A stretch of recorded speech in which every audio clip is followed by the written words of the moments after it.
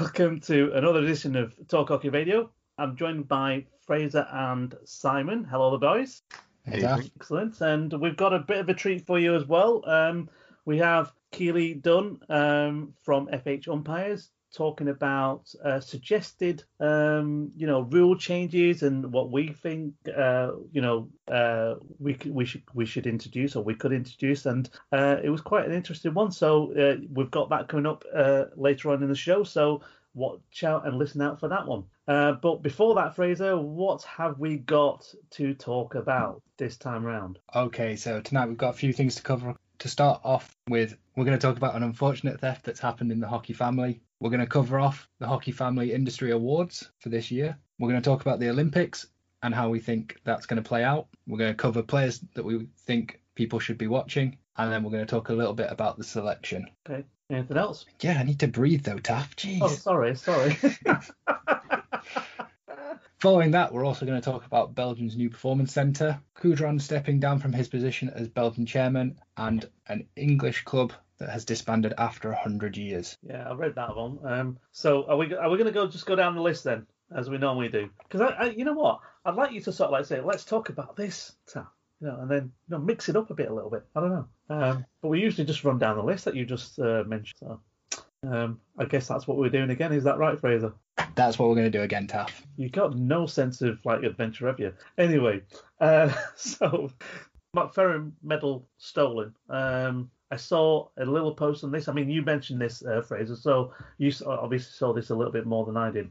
A little bit more. Yeah, so there was a break-in at her property. A lot of her personal effects were stolen, electronic equipment, I think some of her mum's jewellery that she'd passed down, and her World Cup silver medal were all taken.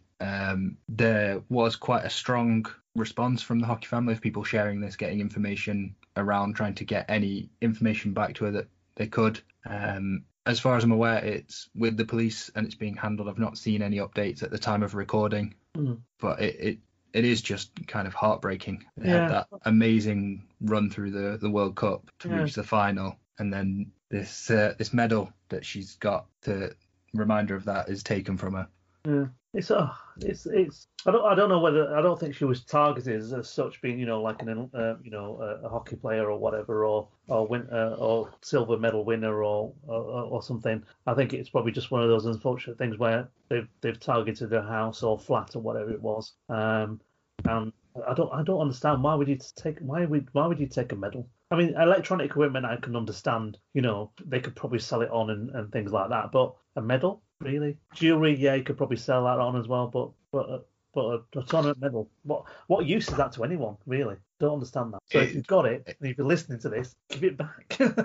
It's one of the things. It's probably whoever broke in saw it. I imagine it's in some nice display case. Yeah. They won't know what it's for. They'll have just taken it. Yeah, you're probably right. I really hope, if it's not recovered, that the FIH can recreate it for her. Yeah, that'd be immense, wouldn't it? Really, that'd be really good if they can actually do that. Or if we've got a thief that's got a bit of a conscience and does return the medal, even if it's anonymous, send it to whatever and get it back to her. Si? Yeah, I can understand. It's obviously incredibly sad for her. And it has no tangible value other than to the person who it was awarded to. I guess hopefully she can go and get another medal this summer as sort of way of making up for it, maybe. Yeah. I suspect she'll carry it around with her all the time now if she does get a medal, which obviously we best of luck to her with regards to that. Okay, well, I don't know. We'll have to keep our ears to the ground, kind of thing, and see what happens with this outcome, and report back to the listeners if they don't already know by the time we record again. It's that time of year again, boys. The THF awards are coming out next month, so listen out for them. We came up with this a few years ago, and it looks quite popular and stuff, and people have commented and things like that. Anyway, next one, the Olympics, and who we think are the teams to look out for. I'll come to you, Fraser, first, because I don't like Simon anymore. I'm not sure why I don't like him. I just thought about it. Go on. I heard it was from some anonymous comments that he'd been posting. Yeah. So, I mean, I think it goes without saying that you've always got to watch out for the Dutch. Yeah. In the women's game especially, but I think at the minute their men's side looked especially strong recently. Yeah. Possibly just starting to find form after all of the lockdowns and the chaos that we had in the past 12 months. Finding form at exactly the right time going into the Olympics. The big dance, as some call it. Okay. Well, who else do you think besides the Dutch then?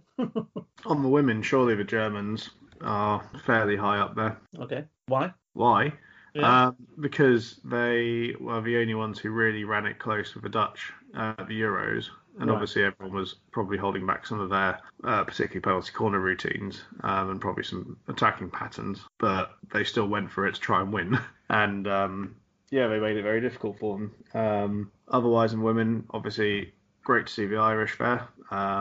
Looking forward to seeing how they get on, and the Spanish could be an interesting one. And then, of course, Australia and New Zealand, it's very difficult to predict because they basically haven't played against anybody until today. On the day of recording, they had their Pro League matches, their first ones in ages. So difficult to know what to expect. So what do you think that? Okay, right. What your thoughts on the top three then, possibly for the men's then? For men, Mm-hmm. I'd love to see Belgium win it. It's difficult. My instinct would be to put Australia in number 2 or number 3, but we haven't seen them play for so long. It's really difficult to predict. Yeah. There's not been much hockey going on. That's basically what we can't sort of like pin it on sort of thing. We've seen the Euros and stuff, and we know how some of the teams in Europe have been playing, but not internationally, like Argentina and New Zealand and and people like that. Yeah. I mean, I'd expect Germany will be in there as well. So nice to see them get silver, maybe. Yeah. And then bronze. Could dare to dream that maybe the GB men might possibly go there. Well, they just lost out in the Euros, didn't they? With regards to coming, was it? No, they didn't. Yeah, they came fourth. They lost to Belgium Fourth, in the bronze medal match. Yeah. So, which was a shame though, because they were playing all right. But that's obviously as England, not GB. Yeah. But I mean, they're gonna have obviously a little bit more extra players in there for the GB squad. Yeah, they'll look really good once they've got Alan Forsyth in the team, won't they? Well, shots fired. Yeah, very much so. Well, I'd like to know. Over the bow. It would be good for. I'm sure, like Danny Carey, obviously is an extremely talented coach, and he'll have his reasons. I think it probably would have been a good idea to let people know what those reasons were if Forsyth consented to it. Yeah. Because it would just clear up any of these accusations about it being because he's Scottish, or what the Hockey World News was reporting about it being like a sort of a grudge thing. And Danny Carey, some people say he's got his favourites, but on the other hand, he dropped Helen Richardson-Walsh just before the World Cup in 2014. And I think most people would probably have listed her as one of his favourites. So he'll do what he thinks right. I'm sure he's got a reason for it. It's just, it'd be good to know what it was. Yeah, maybe we might find out. Who knows? You might come out with it afterwards, and maybe Alan might say something. Yeah, I would expect it would come out afterwards, not before. Yeah. So obviously there is every possibility if whatever, someone gets injured, someone gets ill, whatever. Yeah. He may get drafted in anyway, so you never know. Well, I'm actually hoping that kind of happens, but not hoping that kind of happens. You know what I mean? I don't want someone to lose their position so that Forsyth can come in and whatever. But then I'm thinking, if something like that does happen and Forsyth comes in and then shows us how good he really is, and shows the powers that be maybe saying, well, you should have picked me. Look at what I can do, kind of thing. He's a class player, but like you said, Danny Carey's probably got his reasons on why he wasn't picked for the first 16 or whatever it is that they select accredited players and stuff, and not being in reserves or whatever. The women then, top three. I mean, I know you went through it a little bit before, but to go on top three for the women. I think it would shock no one that we might think possibly the Dutch are favourites. And then, Germany, I think, could probably go for second. Yeah. Third's an interesting one. I'd really like to see Spain get it. Again, it's very difficult to know what to expect from Australia and New Zealand. Yeah. Japan could be outsiders as well. They could be a surprise one. Do you not think Ireland? Probably pip it, maybe? I don't know. I think bear in mind also they've lost, I think, is it Zoe Wilson to injury a while ago. He's quite an important player. Okay. I think it'll be very tough to do that. Also, it's their first ever one. Yeah. Argentina, maybe. They're obviously not what they used to be. No. I see Barra Nuevo is still back in the squad as well. She's a class player, but you know, is it her fourth Olympics now? Yeah. Yeah. Wow, amazing. She's quite good. Sorry, what's that? She's quite good at hockey. Yeah. Yeah. I mean, I was a bit surprised when she got sort of like taken off the centralized program years ago. This was, wasn't it? Even back then, she was really good, and then they had a coach change, I think, and then she was back into the squad again. But yeah, she is very much a really very good class player, isn't she? So good luck to her with regards to that one. Fraser, do you agree with Simon on those selections for the 3 men and 3 ladies? No. No. Okay, go on then. What's your 3 men? So for the men's side of things, I think looking at recent form, you've got to put some weight behind the Netherlands. Yeah. I think Australia, based on their result today, seem to be in good form. Right. And Australia is one of the few nations I think have the ability to win ugly. So I think they are quite happy to let the opposition play pretty hockey and almost bully their way through to get the result. Mm-hmm. And then I think the Germans. Oh, okay. So not even the Belgians. I just didn't think they looked as sharp in the recent Euros. And I know, as Simon said, and we've discussed before, that teams will be holding certain elements back. Yeah. But I still think they would have looked sharp on the ball, even if the results weren't going their way, because they're holding back certain attacking plays or penalty corner routines, as Simon's mentioned. Mm. But I just thought a lot of them looked very loose in possession, which they didn't last time they played in the World Cup. Yeah. Okay. Who knows? Maybe they were really selling it, but that was just my takeaway from watching them in the Euros. What do you think GB are going to end up in? Do you reckon they're going to be top 4 then, top 5 maybe? I don't know. Yeah, I think I'd put them probably in 4th. Okay, so you think they'll just lose out on a medal? Yeah. Wow. Okay, but they have been playing quite well recently. They've been playing very well. Yeah. And it's one of those things that just comes down to whether or not they can put their chances away. Yeah. Friendly, they had like a really prolific goal-scoring forward or 2 in the squad. Mm. Anyway, and then women's side of things, I don't know. I can see Argentina getting in the top 3. Again, probably it's going to be the Netherlands for gold. Yeah. I think any other result at this point is going to be an upset because they have been so dominant for so long. Mm. I mean, I think it's something that I've talked about away from this, but I mean, the loss of the Rio Gold is like the only major tournament they've lost in the last 10 years. Yeah. Going back, it is kind of, as I say, it would be an upset at this point. Okay. And then for third, as Simon said, I think Spain are the kind of ones to watch. Yeah. They looked really fierce in the Euros, really competitive, and yeah, everyone likes an underdog story. Yeah, definitely. What do you think Great Britain and Ireland are going to come then in that one? Do you reckon 4th and 5th? Or in not? Men. Sorry? In men. For the women. Oh, okay, sorry. I was going to say it's Ireland aren't in it, unfortunately. Yeah, for me, I think 5th. For GB is where I see GB finishing up. Okay, and Ireland? Hopefully 6th. All right. I think I'll probably go with that because if GB played as well as we think they can play, but they have actually obviously lost a few people through injury and retirements and stuff like that as well now. If they play it as well as I think they can play, then they'll be in the top 4 possibly.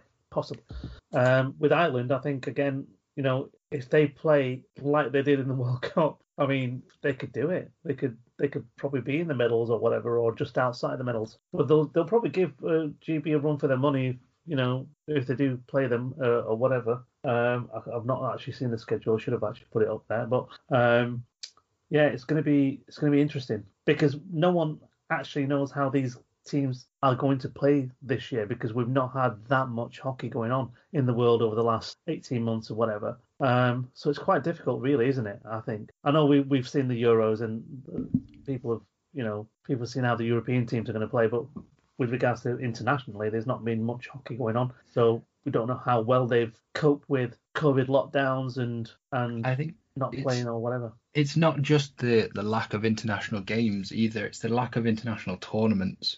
Yeah. Because like we saw at the Euros, certain teams started very strong but dropped off just because they've not had that consistent competitive level of hockey. Yeah. Which is something I think me and Simon talked about in our Euro review episode. Yeah. The teams that really kind of shone were the Netherlands, Germany and Belgium, which were the three nations that completed their season. Yeah. And I think you could see in a lot of the other countries that their performance peaked very early and dropped off. Yeah. And I think that's something that they're all going to have to watch out for going into the Olympics. Yeah, for sure.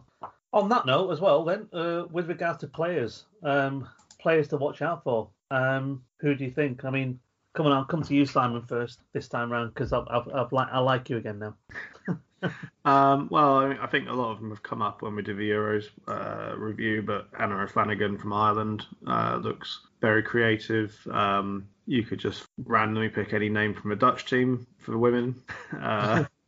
Obviously, Anna Thoman as one of our better players from GB. I think it's interesting with the Dutch selection. Obviously, they dropped Anna Veenendaal and they're taking Koenig, which I agree with. But it's a big thing that they've done that, because Veenendaal's been kind of the number one for a while, and slowly Koenig's been creeping in. Mm-hmm. But yeah, she's an exceptional goalkeeper. And then on the men, hoping that the Belgians can turn it on. So obviously Victor Wenier, Arthur van Doren. With the Germans, you got Ruhr, you've got Fuchs. Yeah, and then for the GB men, obviously Ollie Payne again. Most of this was covered in the Euros episode. Yeah. And we said it's difficult because we've not seen anything really from Australia and New Zealand. Yeah. I know that Siegfried, the coach of the Japanese men, has been very much talking up their chances, and they're genuinely aiming for a medal. That's his aspirations for the squad. Well, they're aiming for gold. So it'll be interesting to see how they get on, because they're not bad at all. But again, they've basically not been able to play much. I think they've had one or two games. So yeah, that's it from me. Fraser? Yeah, Simon says it's kind of hard to pick out players from outside of Europe with the lack of kind of anything to really go by. I think, as Simon said, Ruhr for Germany is kind of must-watch hockey because he's so involved in every attack. Yeah. I think there's a couple of Australians who have historically been very good, who you would assume have kept form, but we've not really got anything to base it on other than a couple of fun, friendly games that have been played. Cool. Well, I can't really say much on what you guys have said. I'm just going to echo what you've said. We've not seen much hockey from international outside Europe, obviously. But who knows how? I don't know. Who knows how they've actually coped with not playing enough hockey and just training and playing against their other squad members or whatever. But it'll be interesting. I think this is going to be a very interesting Olympics, not just solely for the fact that it's a year late, but also for the fact that each and every sport virtually has not had a full year of sport anyway. So it's going to be one of those where I think it's going to be the team that wants it more, and it's going to be probably fit enough as well to do it. So we'll fingers crossed. Let's have a look at what happens at the Olympics anyway. So the next one was the Belgian Performance Centre. And when I heard about this and read about it, I was thinking they don't have a performance centre, and they're that good. And I think about them having this performance centre now and what it's going to do for their hockey. Thoughts on that one, boys? I think you're right. I think we need to send someone over there to sabotage it. Well, Simon's basically there sometimes, now and again. It's been a while. Apparently, working. So we could probably send him as our saboteur. Yeah, they normally have, historically, they've had like kind of little camps in the Flemish and the French-speaking regions, and the players mix up a little bit as to who goes where. So they've not, strictly speaking, had an official base. The women were using a place called Adex, which had 2 pitches and quite a bit of sort of running facilities and gym stuff. But it was pretty run down and old school. The men were using B Sport, which was quite nice, but only 1 pitch and a little bit difficult to get to in terms of traffic based on where it is. Whereas to get to their new base, which is where the Euros were hosted in 2019, it's quite easy to get to off the motorway. It's not too hard to get to using public transport either. The actual facilities themselves are insane. Like the pictures and the videos that have been stuck up, it's so well thought out. So the changing rooms, for example, have loads of quotes and iconic imagery of the history of the national teams.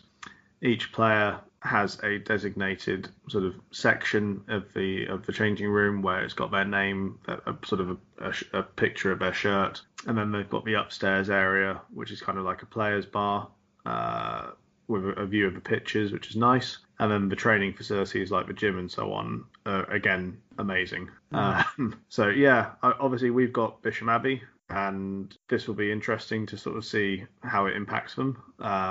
Bisham has very good sports facilities, and they've got the benefit of having such a wide variety of technical coaches in different areas available to support them there. But based on what I've seen, the Belgian one looks slightly above Bisham Abbey in terms of facilities and provision for the athletes. So like I was saying, they're this good without that, and what's going to happen? It's just going to elevate their hockey even more, I reckon. Thoughts on that, Fraser? Yeah, I mean, you would assume that having a designated performance centre with all your facilities being of highest quality will see an uptake in their performance. What I found really interesting is the idea that the top floor is going to be just for players. Does that mean the coaching staff isn't allowed up there? All of the administrative people, I'd assume, aren't allowed up there as kind of the point of it being players only, but just how players only is it? Is it a place that they can escape the coaches and don't have to have those awkward conversations of, well, I don't think you were putting the effort in today. They can just run up to the top floor and be like, nope, not allowed, bye. That's quite interesting. I don't think that's going to be the case. I think I don't think it's going to be the case. Lounge is probably going to be, one of these exclusive areas where they're going to have these, head honchos going up there, mingling with the players, and the coaches are obviously up there as well. You can only get in if you wear your international cap, I've heard. No, completely made that up. If you don't got accreditation, you're not coming in. But I think it's it'd be interesting if it's just players. I don't think it's going to be, but that'd be great, wouldn't it? I think players would love that sort of thing happening. That I'm just going to go up to the bar, have a relax or whatever. Maybe have a drink after the tournament's finished, obviously. Yeah, it's only non-alcoholic. Well, maybe beverages are available up there. Yeah, it all depends, doesn't it? No coaching staff allowed to go and rein them in, so. Yeah. They were all given Duvals when they opened it. They were? What then? No. Yeah. It's like their official beer sponsor, I think. Okay. So yeah. Who's our official beer sponsor?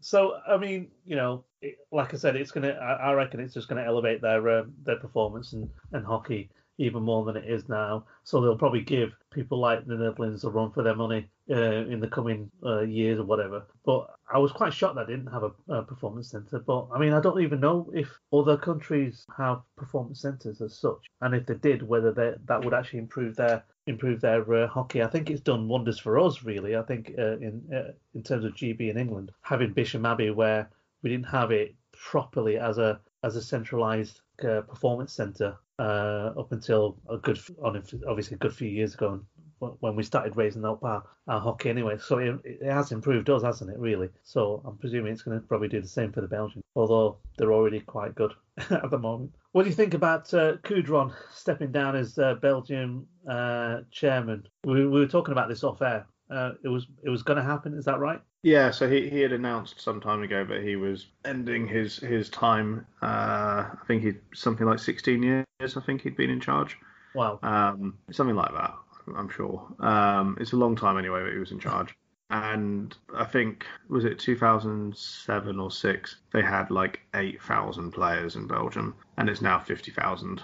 And the men are the best team in the world, and the women are climbing up the rank and contending for medals again. So I'm in terms of growing the game, he's done that. In terms of success, he's done that. They're also producing some of the best umpires in the world, so he's done that. He obviously he should have been the FIH president, and it's a tragedy for the sport that he's not. But hopefully his time will come again. Yeah, I hope he goes for it again next time around. I really do, because it was close this time. It was very close this time, and I hope, like I said, I hope he goes for it again next time in 3 years' time now, or whatever, 4 years' time. Yeah, I mean the risk to me is that he might end up elsewhere and that the sport loses him. So, for example, I can't imagine he's going to be struggling for offers, and it's quite likely that the Belgian Olympic Association will want to try and work with him.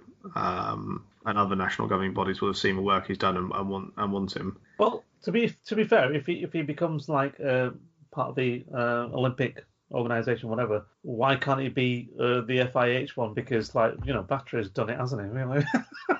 I'm not sure he should be using Batra as the measure. But you know what I mean? I mean, he's basically got his fingers in a lot of pies. I don't understand why maybe Kudron couldn't do that as well, but I think he's got more ethics and stuff like that than and I don't think he would do that actually. But yeah, fingers crossed. I mean, I hope he does come back and gives another shot at becoming FIH president, because I think he for what he's done at Belgium and the sport there and our sport there, if he can just mirror that at the FIH, I mean, wow, that would honestly be amazing. And I think we all agree on that, don't we? To be honest, I mean, I'm preaching to the converted here anyway. So 60 years in the position, as Simon said, he massively increased participation. The number of clubs went up from, I think it was around 50 to 60 to over 100. Yeah. But I think one of the most kind of important things that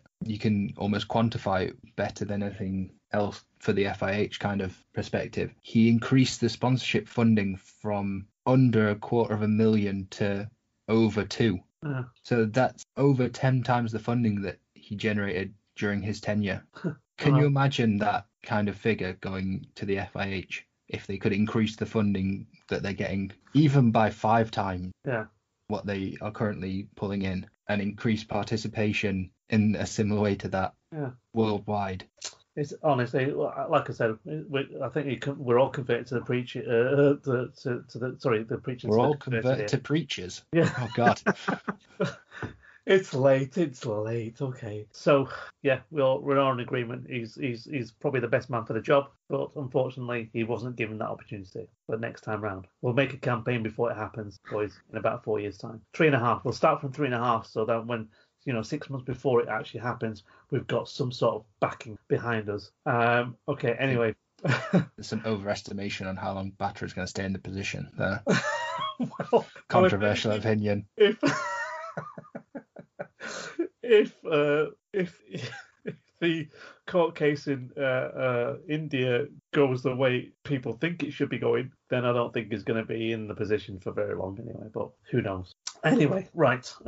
Last topic on our discussion list is an old England club disbanding after over 100 years, and that was Clacton Hockey Club, who'd been in existence for over 100 years, and unfortunately have had to disband because I believe it's down to loss of playing facilities. If I'm remembering, there was some discussion with a local rival club about a pitch share that fell through and left them without any option of where to go. Oh wow! So there's no playing facilities or anything like that around their area. No available playing facilities. Oh, okay. Well, that's a massive shame, isn't it? I wonder if I don't know. I wonder if they've even spoke to England Hockey to get some sort of help out of that. Because I'm just reading a bit of the thing now, right? 113 years. 113 years. That's a hell of a long time for a club to be around and then not even exist. Yeah, absolutely. I mean, I think it's the way hockey's been going, unfortunately. As we lose facilities, then the clubs with this history are either disappearing or merging into other clubs. Yeah. I mean, it's a shame because I mean a lot of the facilities are changing from all weather pitches to 3G pitches. There's a lot happening even in this area here in Greater Manchester and even in Lancashire as a whole. Facilities opting to go with 3G pitches. Now, I don't understand why they would do that. I appreciate that football is very popular out there, and it brings in the cash and things like that. But you can play football on an all-weather pitch. But the FA gives some funding to help reduce the cost of implementation. Yeah. Well, that's unfortunately we don't have that buying power or anything like that. And if we did, maybe we could do something about it. But it's a shame that all these AstroTurfs are converting to 3G pitches. And I thought there was some sort of partnership between the FA, England Hockey, and also England Rugby with regards to facilities and stuff. Now, why is that partnership not being sort of like, why they're not interacting with each other and saying, if you're going to do this, then this is going to affect our sport? Don't understand. I think it very simply comes down to administration. Like, the FA will probably not know that by replacing this one specific pitch, a club that's been running for 113 years is going to have to disband. Yeah. And the likelihood is that all of the funding and planning and everything has already gone through by the point that they are made aware of it. Yeah, I guess you're right. And I think, these organisations should talk to each other, because if they've got some sort of partnership going on, they should be talking to each other about this and saying, right, okay, what other clubs do you have? Like, let's say rugby or even hockey. The FA should be talking to England Hockey and saying, what clubs do you have out there? Because if we've got an application for a new 3G pitch wanting to go down there, how many all-weather pitches are around that area?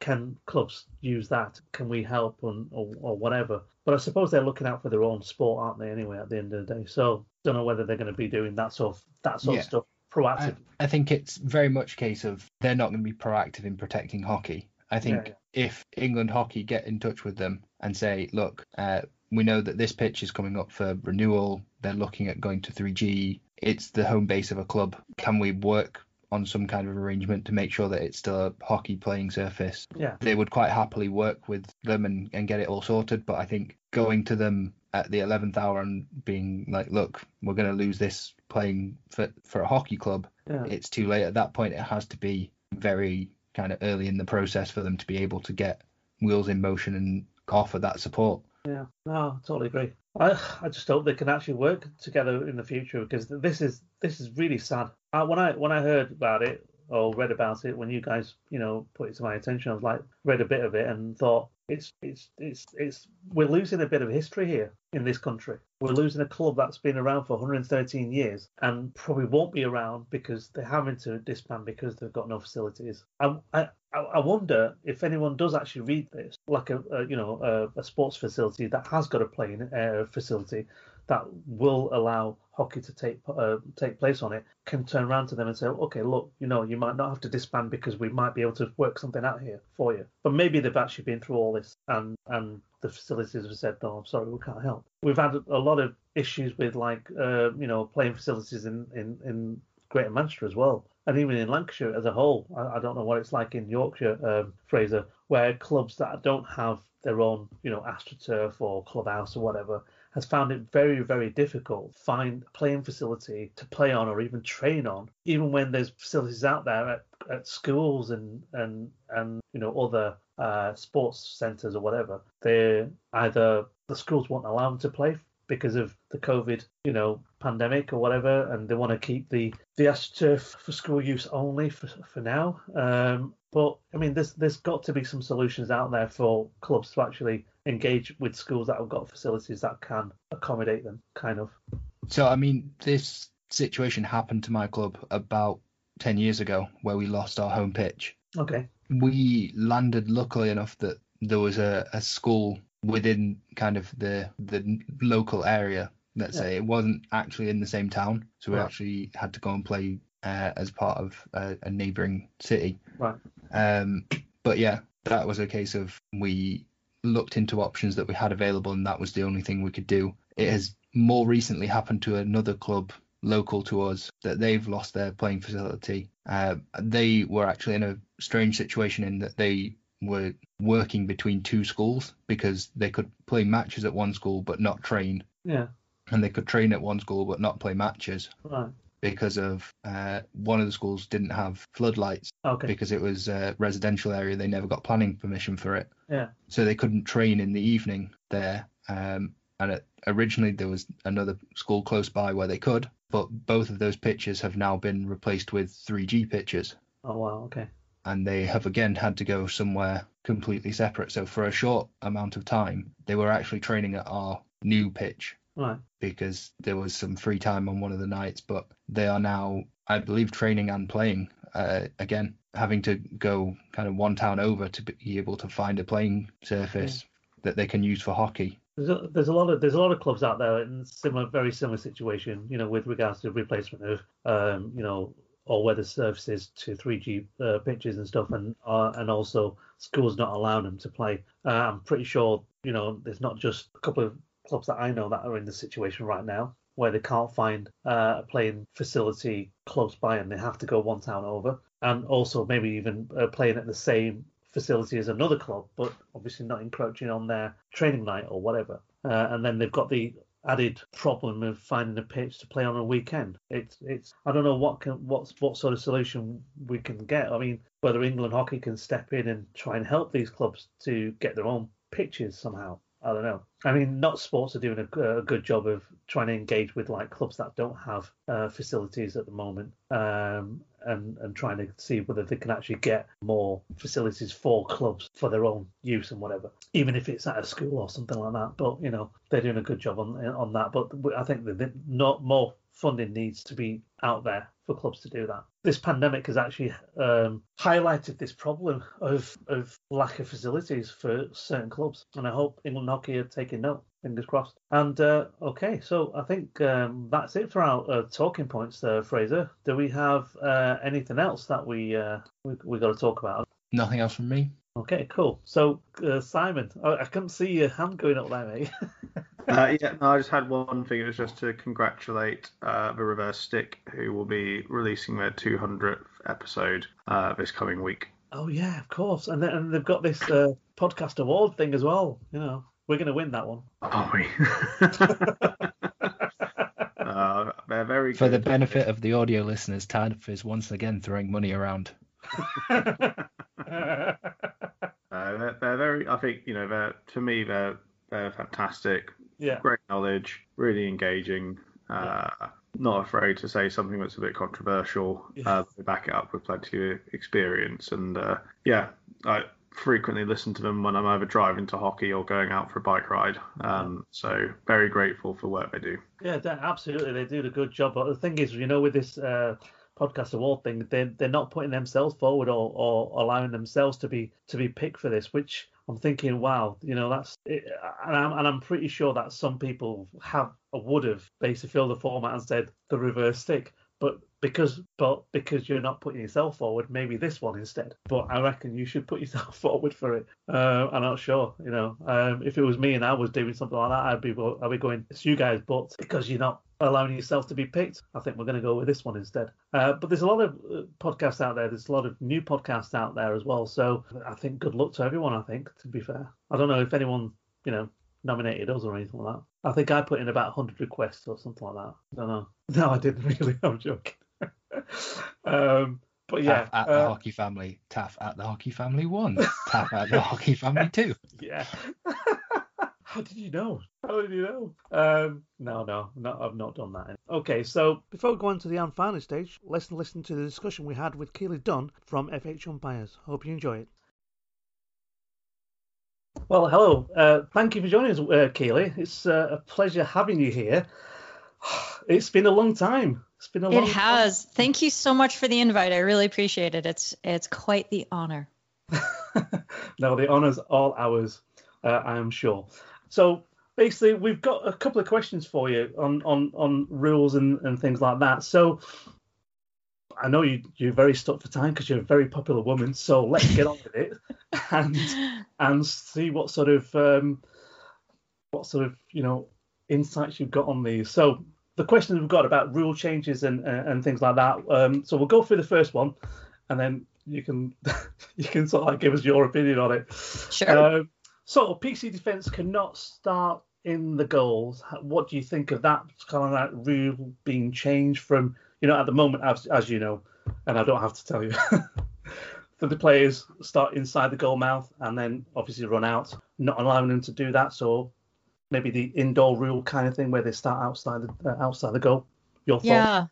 Yeah, it's an interesting idea, and I've heard people like Simon Mason advocating for it on commentary duties and things like that. And the intention, I think, of anything that we change with the penalty corner rules really needs to be focused on the danger of it.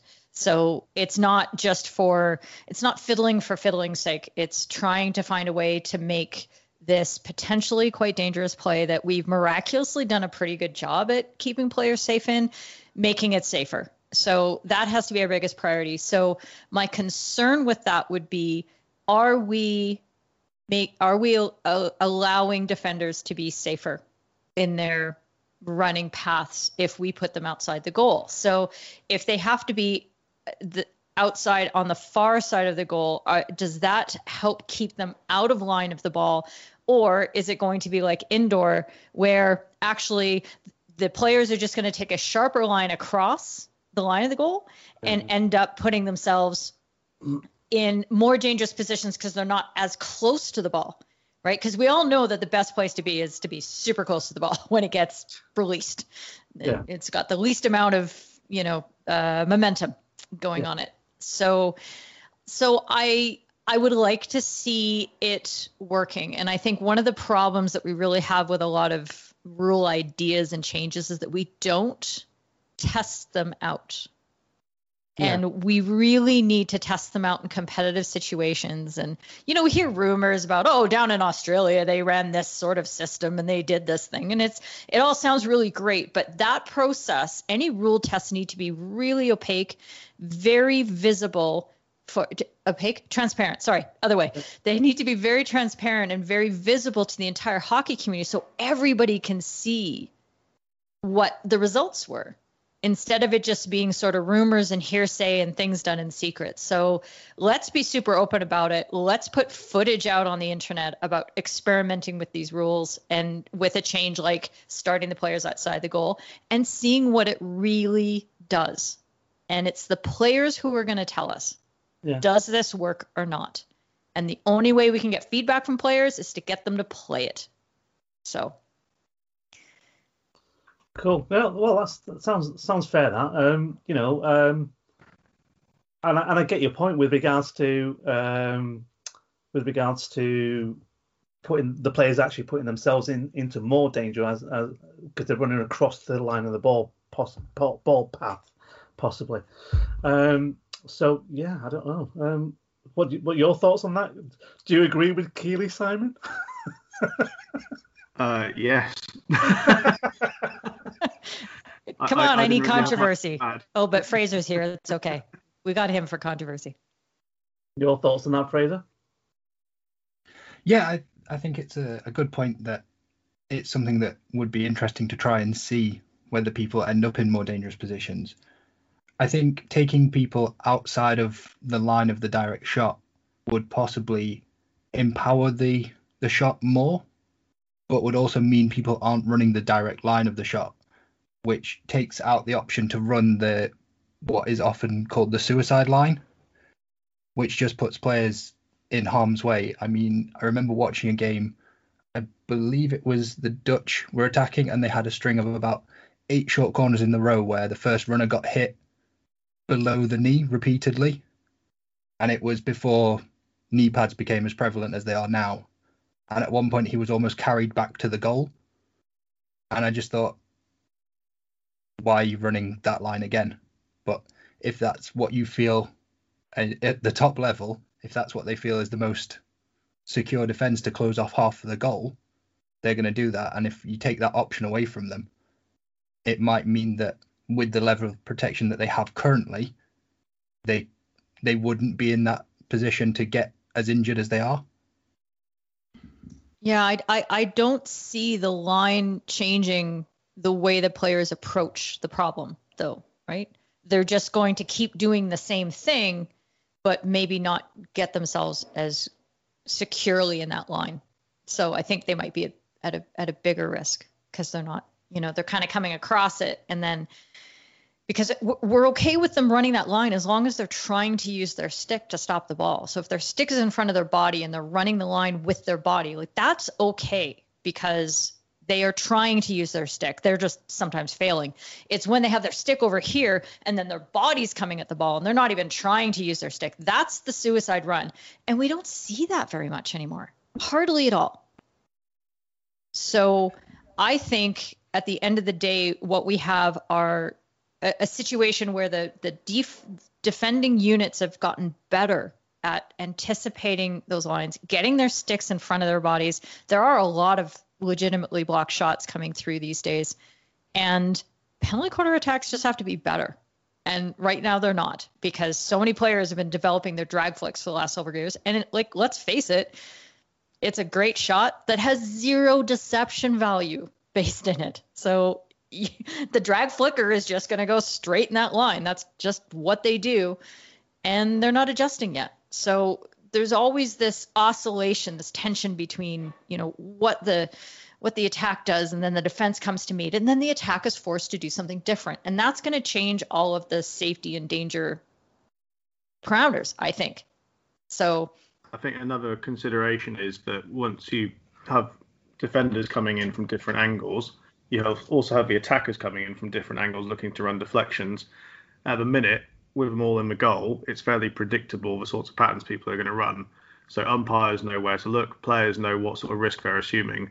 As soon as you have opposite angle running, they're just going to smash into each other and get concussions. Yeah. You can edit that back in the start where I just said yes. That's fine. So, at the minute, especially in the Euros, what happened quite a few times was that the drag flicker at top D used the defensive screen almost as a shield to block the goalkeeper's vision. Mm-hmm. I think putting players in the position to be that screen is going to increase the risk to them.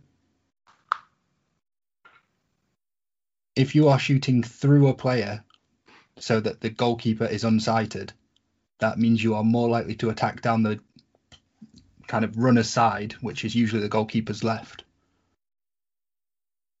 Is that not going to increase danger if we instead move them outside of the goal? The runner is going to start outside of the goal and is going to still run the keeper's left, but they're going to be coming across at a diagonal. They're going to have their stick out to block, and their body would possibly then not be in the line of the goal. No, because they still want to get to that spot. So they're going to get to that spot by running a sharper angle, and then they're going to be further away from the ball.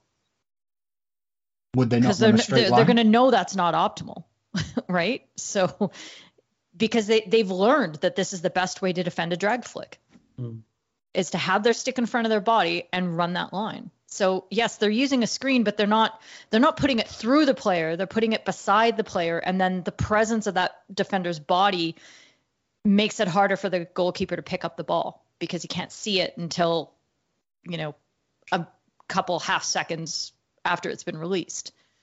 But they're not putting it through them anymore. They're trying to put it off to the side. So I don't see that as necessarily, like, it's just not hitting me as a favorable behavior modification, because the lesson has been learned. But what needs to change now is seeing the penalty corner conversion rates fall the way that we have over the last few years. Now we have to see some changes by the top teams to move away from the straight drag flick strategy, because it's just not as good as it used to be.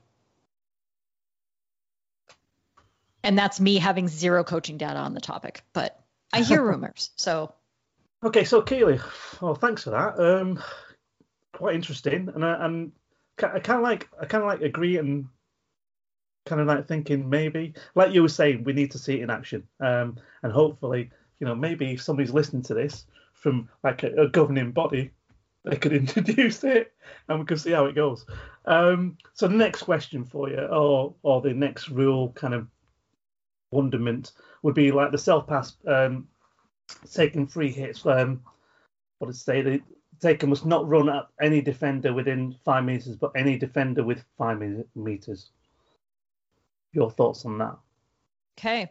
So this is another really interesting issue in that what we're seeing is the propensity for defenders who have been caught within the 5 meters are not interfering with the play necessarily, but they are running away from the taken self pass, but they're running away in what is the most attractive line towards the goal. Yeah. Right. Yeah. And I've heard it on other podcasts when coaches have been interviewed and things like that, where they'll say they're allowed to run straight backwards towards the goal as long as they're trying to get there. And what I would say is I'm not sure if we really need a rule change for this, but we just need better education as to what the correct interpretation is. Because if you are a defender who is taking away the most attractive line and occupying that space, you are by definition interfering with the play. And that is one of the conditions that you can't fulfill as you are trapped within that 5 meters. So you can't attempt attack, but you can't interfere with the play.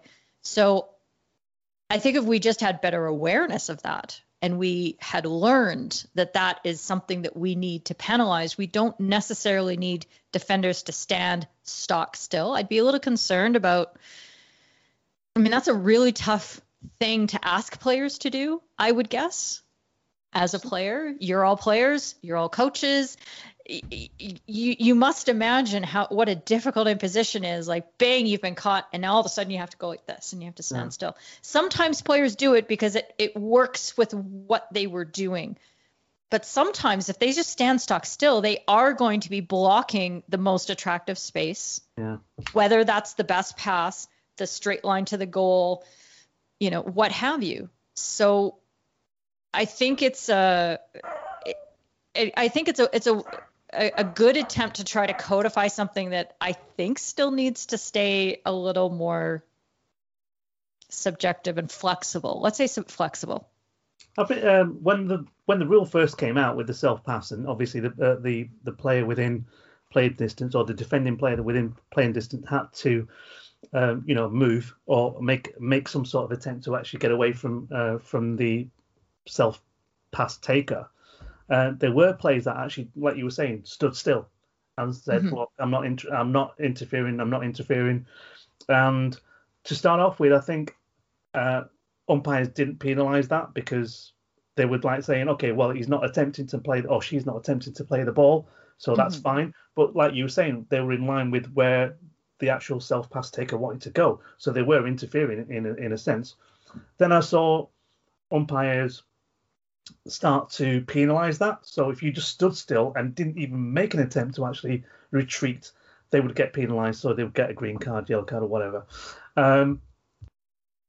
It doesn't happen so much in international hockey, really, but in kind of local hockey, I'm sure Simon and Fraser probably say something similar, or they might have seen something similar.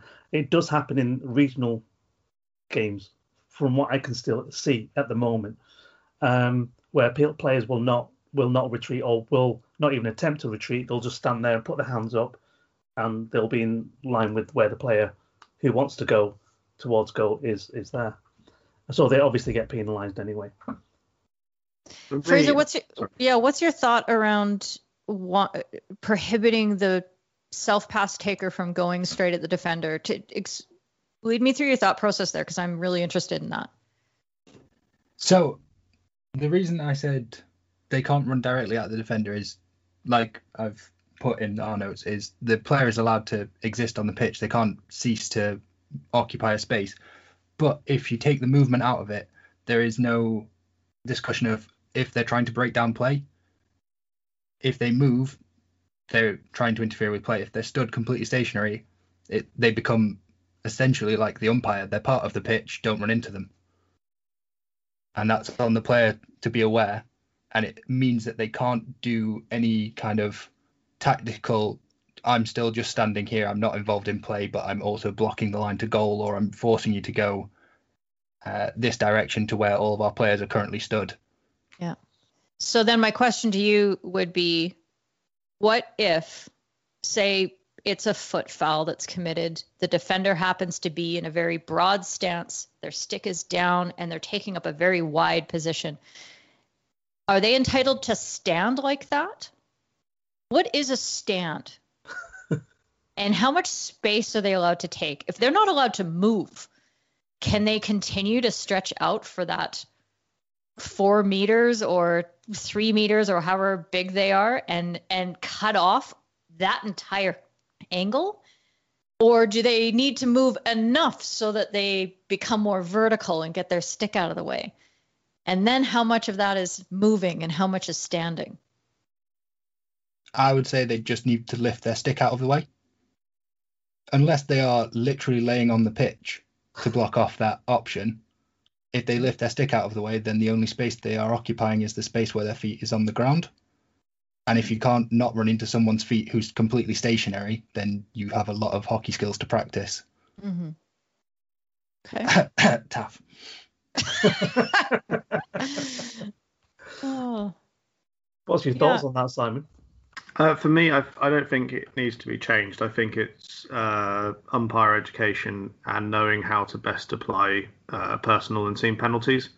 So you can tell if someone's making a legitimate attempt to get out of the way.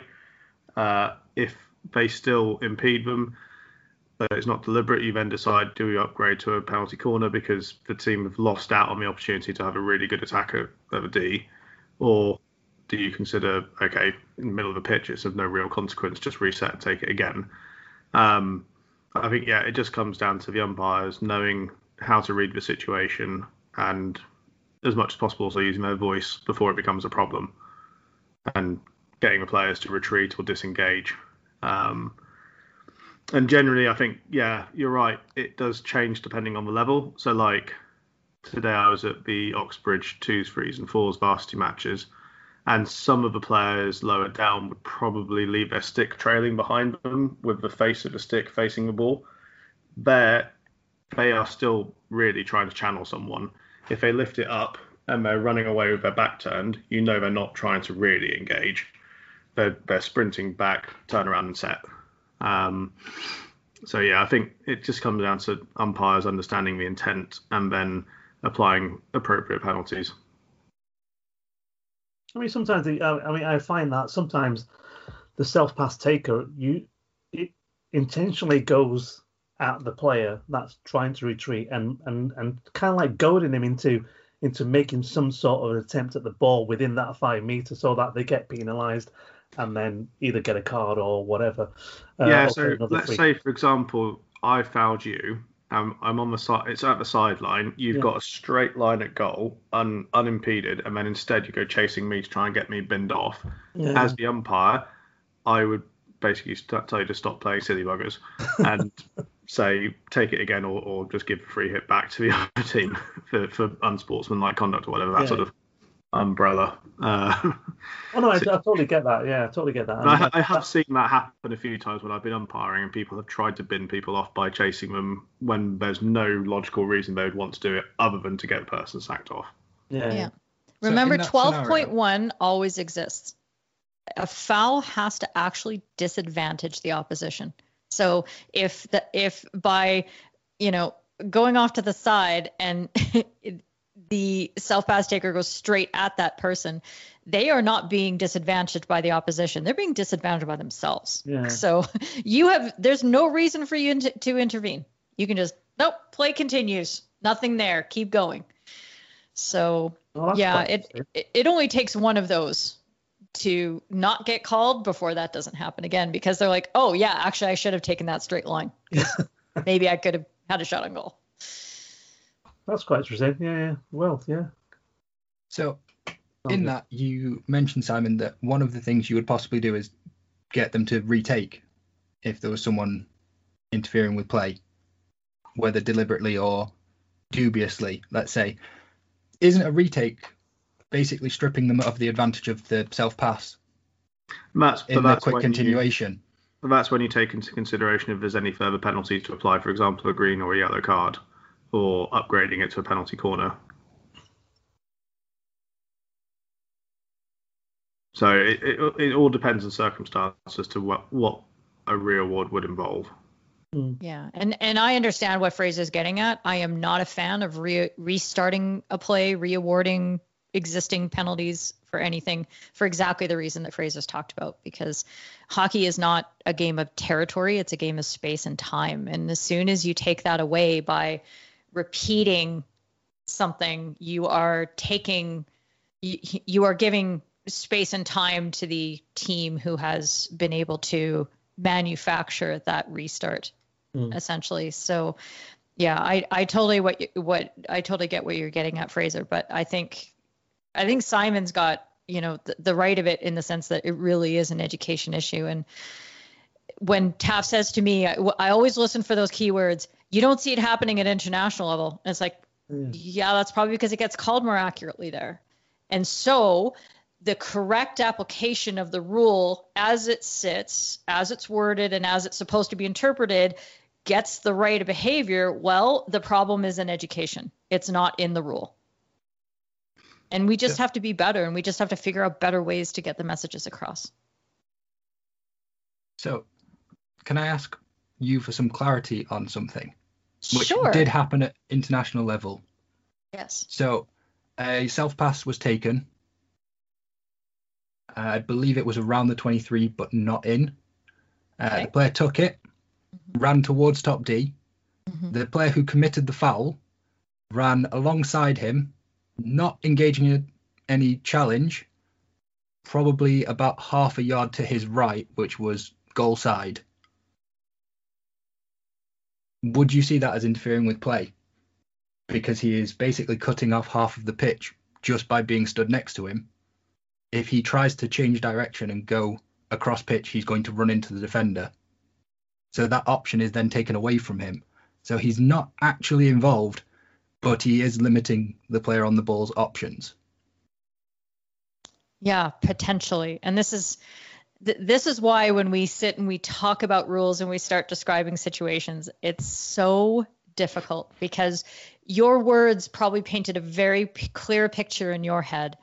And then as I take those words and put them into my brain, I probably have a very different picture of that whole thing. And it's very subtle things like the angles and where on the pitch is this happening, how fast are the players moving, is it a little bit behind, a little bit in front. All of these things, tiny, tiny little aspects, can change entirely the way that we perceive these decisions and what should be properly awarded. So I can only give you the equivocal answer and say, well, maybe, sure, it's possible. That could have been interference. It could have also not been interference.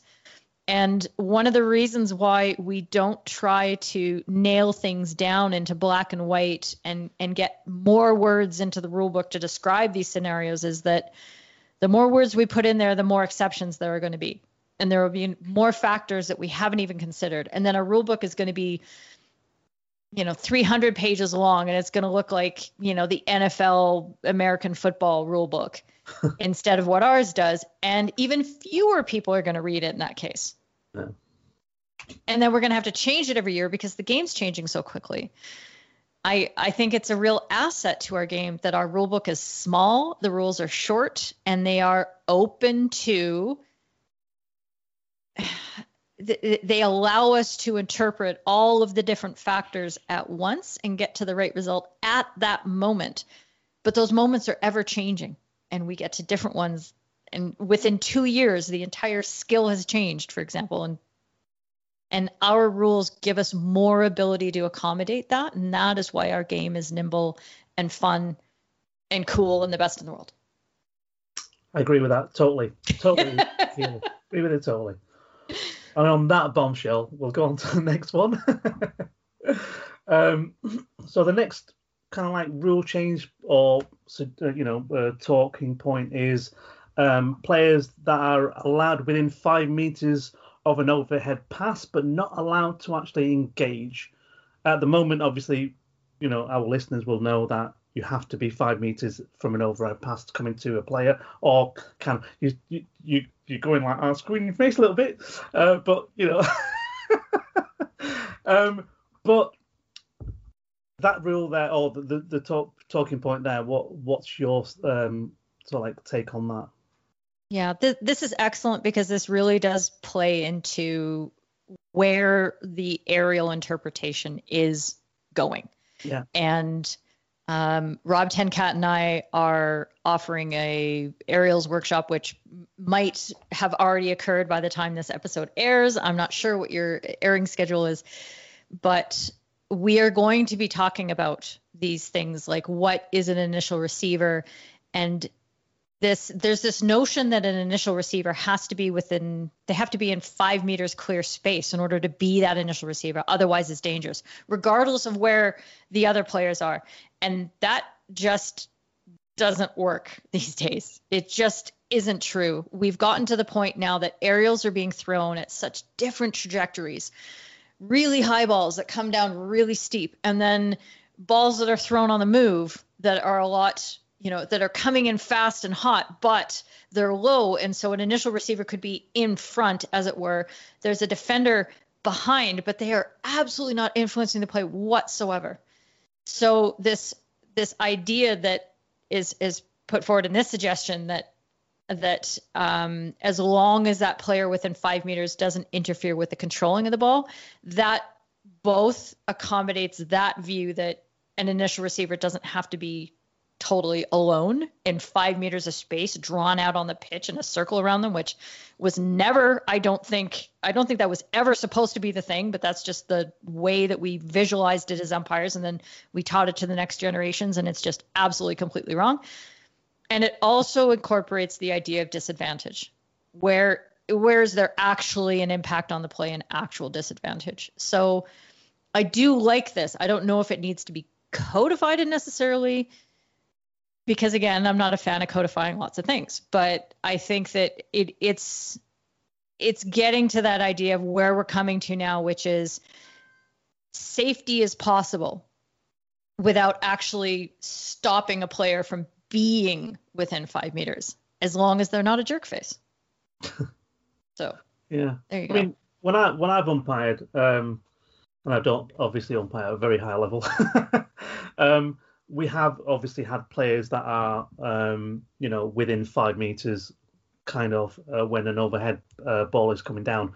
And what I generally do is what you're suggesting, and what this kind of is suggesting as well, is that I allow the receiver to actually control the ball.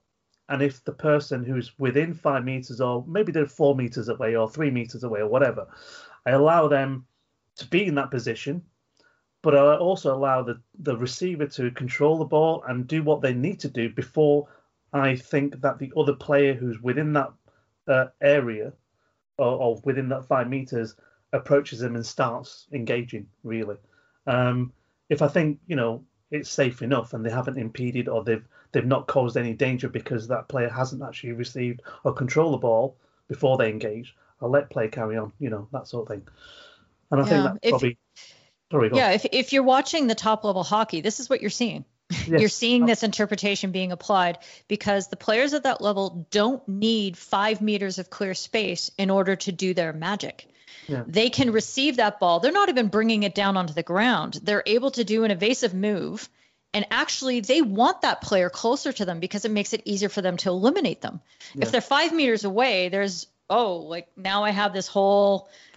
coming into contact and addressing thing. I'd actually rather have them close and pinned and be able to receive and poke it off to the side and off they go. So it's understanding what the players need skill-wise at that level in order to perform to the best of their ability.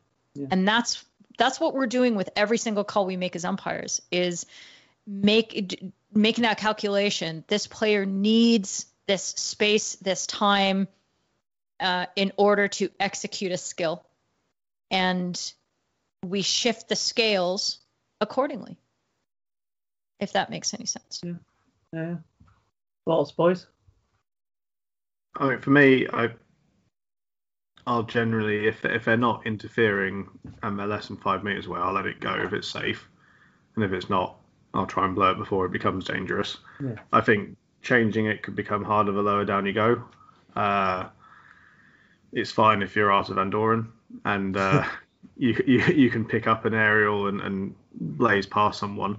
It's a different thing if you've got like one person on the pitch who is quite comfortable picking and taking them down, and others who have no idea if it's more than 6 inches off the floor what to do. So doesn't a sliding scale help more in that situation as an umpire? Because we're not saying that you can't give them 5 meters of space. We're saying to give them whatever space they need to control the aerial. So at a lower level, you might not allow players to be 6 meters away because you know that people can't control an aerial. Whereas if you go higher up, you might say, oh, they only needed 2 meters of space, or that player is 3 meters away, but they're to the left and the players controlled it to the right. They're not in any danger. Yeah. I think the evolution of the aerial rule, the reason it got put into place was they saw that these intentionally raised passes, these flicks or scoops across the pitch, were really cool. And we wanted to see more of them. And in order to see more of them, we needed to make sure that the skill could evolve in a safe way. And everybody learning all of these dynamics, the way that we've all learned as hockey people through culture and community, we've learned what's safe and what's not safe when we're playing penalty corners. We've learned over the last 20 years what is better, what is safe, and what is unsafe with aerials. And even though the word danger doesn't appear anywhere in the aerial rule, and Rob Tenkat and I argue about this all the time, I believe the rule is about danger, but it's a codification of what we thought was dangerous back in 2003. It's not 2003 anymore. We've moved on. The game has completely changed. There's all kinds of different other rules that have changed that have altered the way that aerials are executed on the pitch. Therefore, we can interpret them differently. And if we need to change the wording of the rule because people are going to get all stickler, like it says 5 meters, fine. Okay. We can figure out a way to accommodate that. But we should, I think, in our game, understand that flexibility and be able to apply that because we have 12.1, basically. Yeah. And the danger rule. Is that okay for you, Fraser? Yeah. Fraser, they're all my suggestions. You have just the best poker face because I have no idea if you are completely jiving with what I'm saying or you're thinking I'm full of BS. Do you see the problem that we have then, Keely? Oh, I can only imagine. Week after week. What a challenge. Keely, thank you very much for joining us today. I know we didn't get to cover as much as we thought we might want to, but maybe we can have you back on again and talk about more real suggestions and things. But honestly, it's been a pleasure. It's great seeing you again and talking to you live like this. Not texting each other on WhatsApp. Yeah, exactly. It's fantastic. Yeah, absolutely. I really appreciate it. And I would love to come back. What I think is really important is to continue these kind of dialogues. And you're going to get feedback on this from your listeners. Everybody, you make sure you text these guys and you let them know what you thought of everything we talked about. And you as the listeners will have more ideas of things that we should talk about and explore, and we can do that next time. So yeah, let's do that. Leave the listeners wanting more and having more inquiries. I love it. Part 2 coming soon then. You bet. Well, thank you again, Keely. Honestly, it's been a pleasure, and I look forward to having you back on again. Thanks, Taff. Thanks, Simon and Fraser. Thank you, Keely. Yeah, thanks for joining us. First one by me is our previous podcast, obviously. The first one being, the most recent one being the Euro Championship special, which came out, and you two did that without myself. You know, I didn't get invited to that. Thanks, Fraser. I think you're just getting me back for the other special that we did, isn't it, really? Where you obviously talk about the tournament. You also talk about what kits you liked, which I thought was quite interesting. It was really good. And obviously a lot more. So if you're out there and you listen to the podcast, listen to our previous one on the Euro hockey, see what you think, and, you know, send us a message. I'm open to emails coming to me, social media, you know, comments or even, you know, DMs. So just send it over. We also have the brand pitch on Y1 Hockey. And now it wasn't exclusive at the time. We got to find out about their latest range before they actually released their latest range. So it wasn't exclusive, but it's obviously not now because they've already released it. So just check it out. I mean, you might get to see how the new range was developed and a bit more about Y1. Yeah, so I mean, sorry, go on. I'll jump in on that. So Yeah, in the brand pitch episode, we not only talk about the new range of stuff, but we also talk a bit about the brand and the decision making that goes on. So I always try and ask, because I know our listeners will be keen to find out how to get sponsored, what sort of thing brands want to see. And I personally think that's some of the most interesting stuff that they talk about. Sure. I mean, even Damien Dwyer spoke about that, didn't he, in one of the podcasts that we did as well. So, you know, if you're thinking about getting sponsored by some of these brands that we're actually doing or Fraser's doing, and how to get sponsored by them, listen out to those podcasts and you can find out what they're looking for. We also had the Oxbridge Varsity podcast as well, which was done by Simon. That was about a good few weeks ago anyway, but, you know, Si can probably tell us a bit more about that. Yeah, it was. So the varsity for the Blues teams was about a month ago now. So yeah, no, it was interesting just to hear a bit of the history of it, a bit about how they'd been preparing for it. We now know the outcome because they've played the match. Yeah. So it was perhaps a bit closer than JP expected for Cambridge and Oxford in the men's. But yeah, no, it was a good to hear a bit more. So obviously where I am, I see a lot of Cambridge.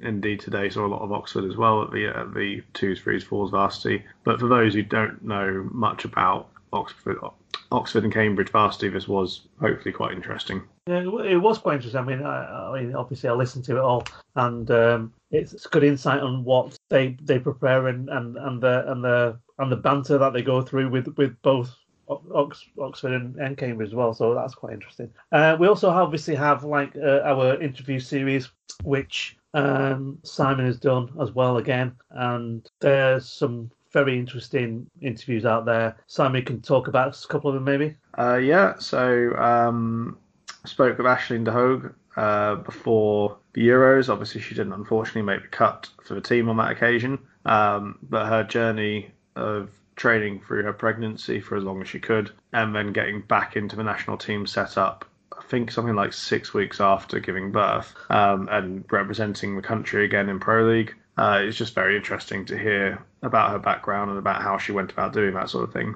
So that would be the highlight for me.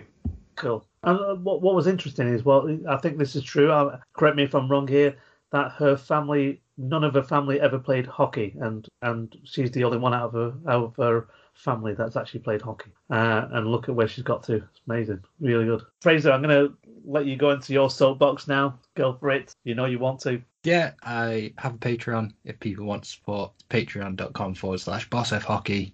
You can support for £1 or £2 a month. Gets you some early access, some discount, and some exclusive content. Cool. We've got reviews on there now as well, haven't you, at the moment? Yeah, there's some reviews going on. They'll be going out very shortly. Some might even beat this podcast to being released. Who knows?